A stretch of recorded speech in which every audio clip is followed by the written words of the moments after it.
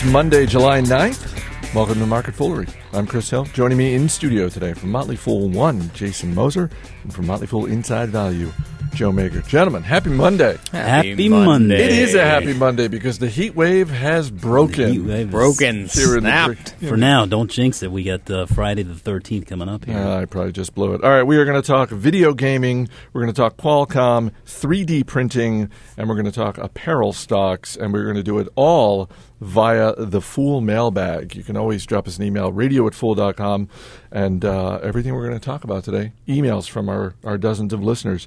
From Kyle James in South Carolina, he writes, "You've probably seen the news recently that Vivendi is looking to sell their 61% stake in Activision Blizzard. As a buy-and-hold type of guy, this seems like great long-term news because it dumps a lot of uncertainty that Vivendi creates around Activision Blizzard. Do you have thoughts about that or possibly who might be interested in buying that stake in the company? One interesting rumor I heard was Disney would be the perfect company. I remember a show a few weeks back when you were talking about their digital media division being the weakness in the company. It would seem that Activision Blizzard would be a perfect fit for this."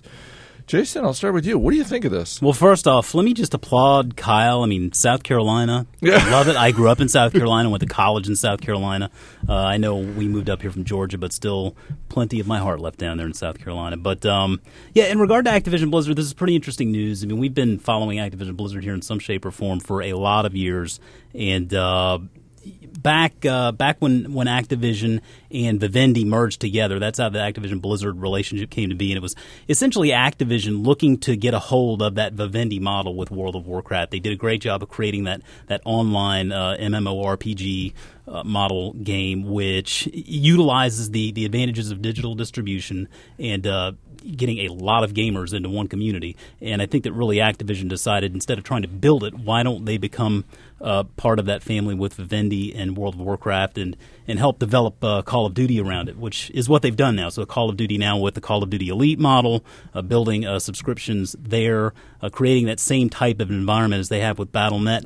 I like the fact that this is at least being thrown out there because I don't know that it really is holding back the stock price per se. I mean, the stock has been flat for a long time, and I think that really it's one of those companies that is judged on what it hasn't done yet because video games are so quick to kind of cycle through, and it is, a lot of its success is based on just those two franchises. But I do like this news getting out there. I think that if we can get the company itself, just Activision Blizzard, to focus solely on its video game specialties, they might have a chance to really do some neat things. As far as who's going to buy the company, it's really hard to say. I've seen some things kicked out about Microsoft and I think possibly even Tencent, if I'm not mistaken. Yowza. Yeah, and even all the way to private equity. So it's all up in the air there. I know Kyle mentioned Disney, which that very well could happen. I don't know that would. It's not really up Disney's alley, I think, video games. I mean, Activision Blizzard is trying to take that step into entertainment. There's been talk of a World of Warcraft movie utilizing 3D technology and computerized graphics. I think they have that. It's called The Lord of the Rings. But, it's neat to see. I like seeing it kicked out there. I think it could certainly propel Activision Blizzard to new heights to kind of be on their own. Joe, what do you think? I've got a lot to say here. One, I'm bitter that South Carolina has passed Georgia in peach production. It's made it very difficult to find Georgia peaches anywhere in the D.C. area. The Georgia pecans are still number one. Number one. Yep. Beyond that, I think Jason made a lot of good points. I agree that these guys, Activision, may not be a good fit for Disney in the sense that when I think Activision, I think Blockbusters, which is similar to Disney, but they're trying to switch more towards a membership approach. They've got that with World of Warcraft, but they'd really like to move away from the traditional blockbuster model, and it's because your earnings quality in that realm is pretty low. When you have to keep relying on coming up with big hits, that can be really messy because when you don't actually connect on a pitch, you end up suffering pretty badly, whereas the membership model is very nice. So I don't think you're going to see them end up in Disney's arms. Also, I'm not sure that Call of Duty is necessarily like a Disney franchise. I don't think they want to get behind that one. Yeah, but I like the spirit of the question. It's a smart Absolutely. one. Well, I mean, to be fair, we've seen Disney make these sort of big, splashy purchases before. We saw it with Pixar. We saw it with Marvel. And Pixar is obviously animated films, that sort of thing. Marvel, I guess, with the Avengers and all that sort of thing. I guess that's one step closer to Call of Duty. And I think that's kind of where I fell on that. That's where I could see the question coming from. And like Joe said, it is a smart question. It makes sense because getting in that Disney umbrella, Disney's really good about bringing powerful franchises or companies in like that and letting them basically run and do their own thing, which is what they've done with Pixar, and Pixar has obviously just knocked it out of the park time and time again. But with that said, I'm not quite sure I see that as a fit. Yeah, I mean, another scenario is the shares just end up floating. So they end up selling these out to the public markets or spinning them off to shareholders, and I think there's a really good chance that could happen. I mean, remember, Bobby Kotick's been running for this company, running Activision for like 20 years now, so he's probably in no rush to give up his cushy gig. Yeah, and it's not an unattractive situation you're in. I mean, you got a company that has $3.5 billion in cash on the balance sheet with no debt. And, I mean, it's a free cash flow machine. It generated about $900 million in free cash flow last year alone, which is not insignificant. Email from Cody Terrell. He writes, I work for Markel, and it was great to hear you guys mention Cody. it. Love Great to hear you guys mention it back when you went to Omaha for the Berkshire meeting. I bought shares of Qualcomm in April, and unfortunately, I watched it fall all during May. How strong do you think this is in the next 6 months or the long term? Should it recover with the market, or do you think it can act independently? Joe, a few different directions you can take it in there. Yeah.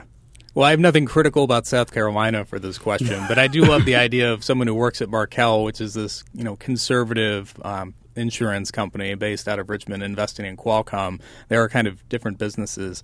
Over the long term, I think Qualcomm's in a great place. Over the short term, things will be bumpy, but when you look at the model, essentially these guys invented 3G. And because of that, they're able to charge huge royalties on every 3G device sold. So that's your iPhone, that's your iPad, that's anything Nokia makes. You go down the whole list, and they make about 3% or so on each of these phones or tablets sold. Well, that's great cash flow coming in.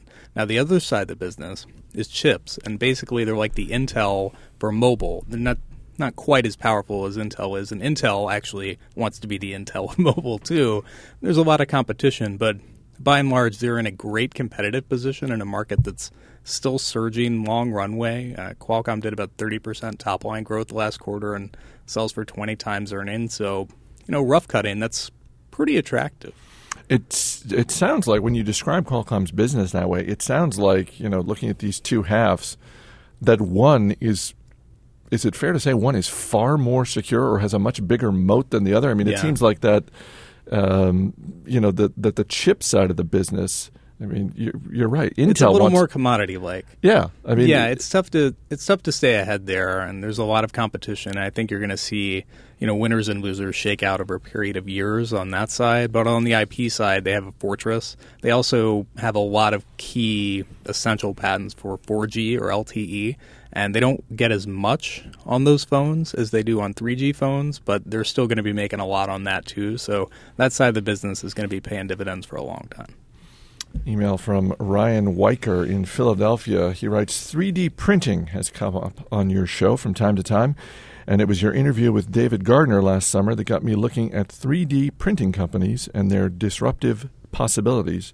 Jason, Ryan included in his email a link to an article from the University of Pennsylvania about how researchers at Penn are using 3D printing to create vascular networks out of sugar as a way to improve living tissues. There was actually about a 2-minute video that I watched in the article, and it was just sort of mind-blowing. It really sort of brought home visually what 3D printing can be, what the possibilities are, and it sort of, I think, probably got Ryan thinking. It certainly got me thinking, yes, there's a benefit to society to be had here.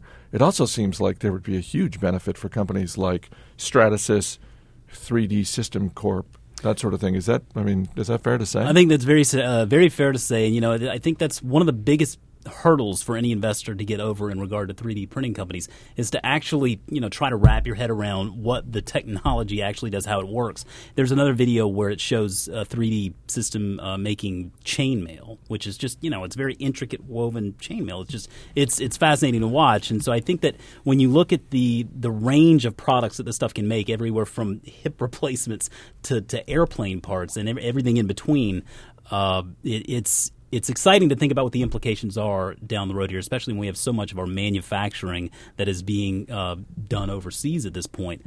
It also opens up a lot of manufacturing potential just back to consumers, and I think that's what 3D Systems really focuses on versus Stratasys, which is more of a industrial style play. But both companies we have in our Foolish Universe, Stratasys and 3D Systems, I like both of them a lot. It's really fun to follow, and I think that investors would be wise to pay attention to it.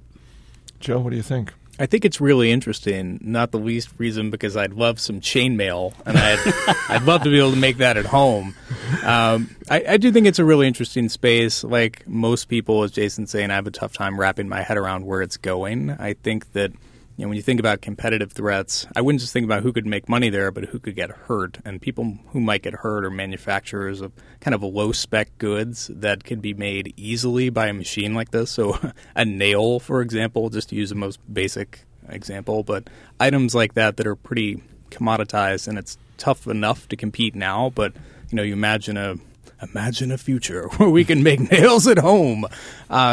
In a situation like that, you would see companies that make those items have a really tough time competing. And sort of that creative destruction thing, I guess. The neat thing about it as these as investments, though, is you look at them and they do have that sort of recurring revenue model, and that not only do they make the printers that print these things, but they also sell the materials that are used to print.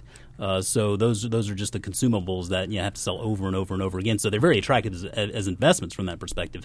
Again, though, I do think for any investor that's considering it, what I did is I really went in there and read up on it to try to get a better idea of what exactly this is about. Because when you first think of it, it's really hard to get your head around. What do you think is the sort of the big opportunity for companies like this, whether it's a 3D Systems or a Stratasys? Is it more in the medical biotech universe? Is it more in devices? Is it more in, or to Joe's point, is it in just everyday households, things like nails? It could be both. I mean, there could be some mass effects there, but the real claim to fame is more personalized, specialized, intricate style goods where it could be anything, but I think that really we could probably liken it to something like a joint replacement or something like that that's very specific to an individual. And so I do feel like this is technology that would be very beneficial to something like the medical industry, very specialized industries that need specialized, particular personalized parts. And so I think that's where the most a good example of that, just to help you visualize. So imagine you go to the dentist and you need to get some crowns done or something to that effect. Well, instead of you get those done and they make a little model that they have to get sent away for and it takes 2 weeks to come back, imagine at the dentist's office, you come in, you get measured, and they make it right there on the spot.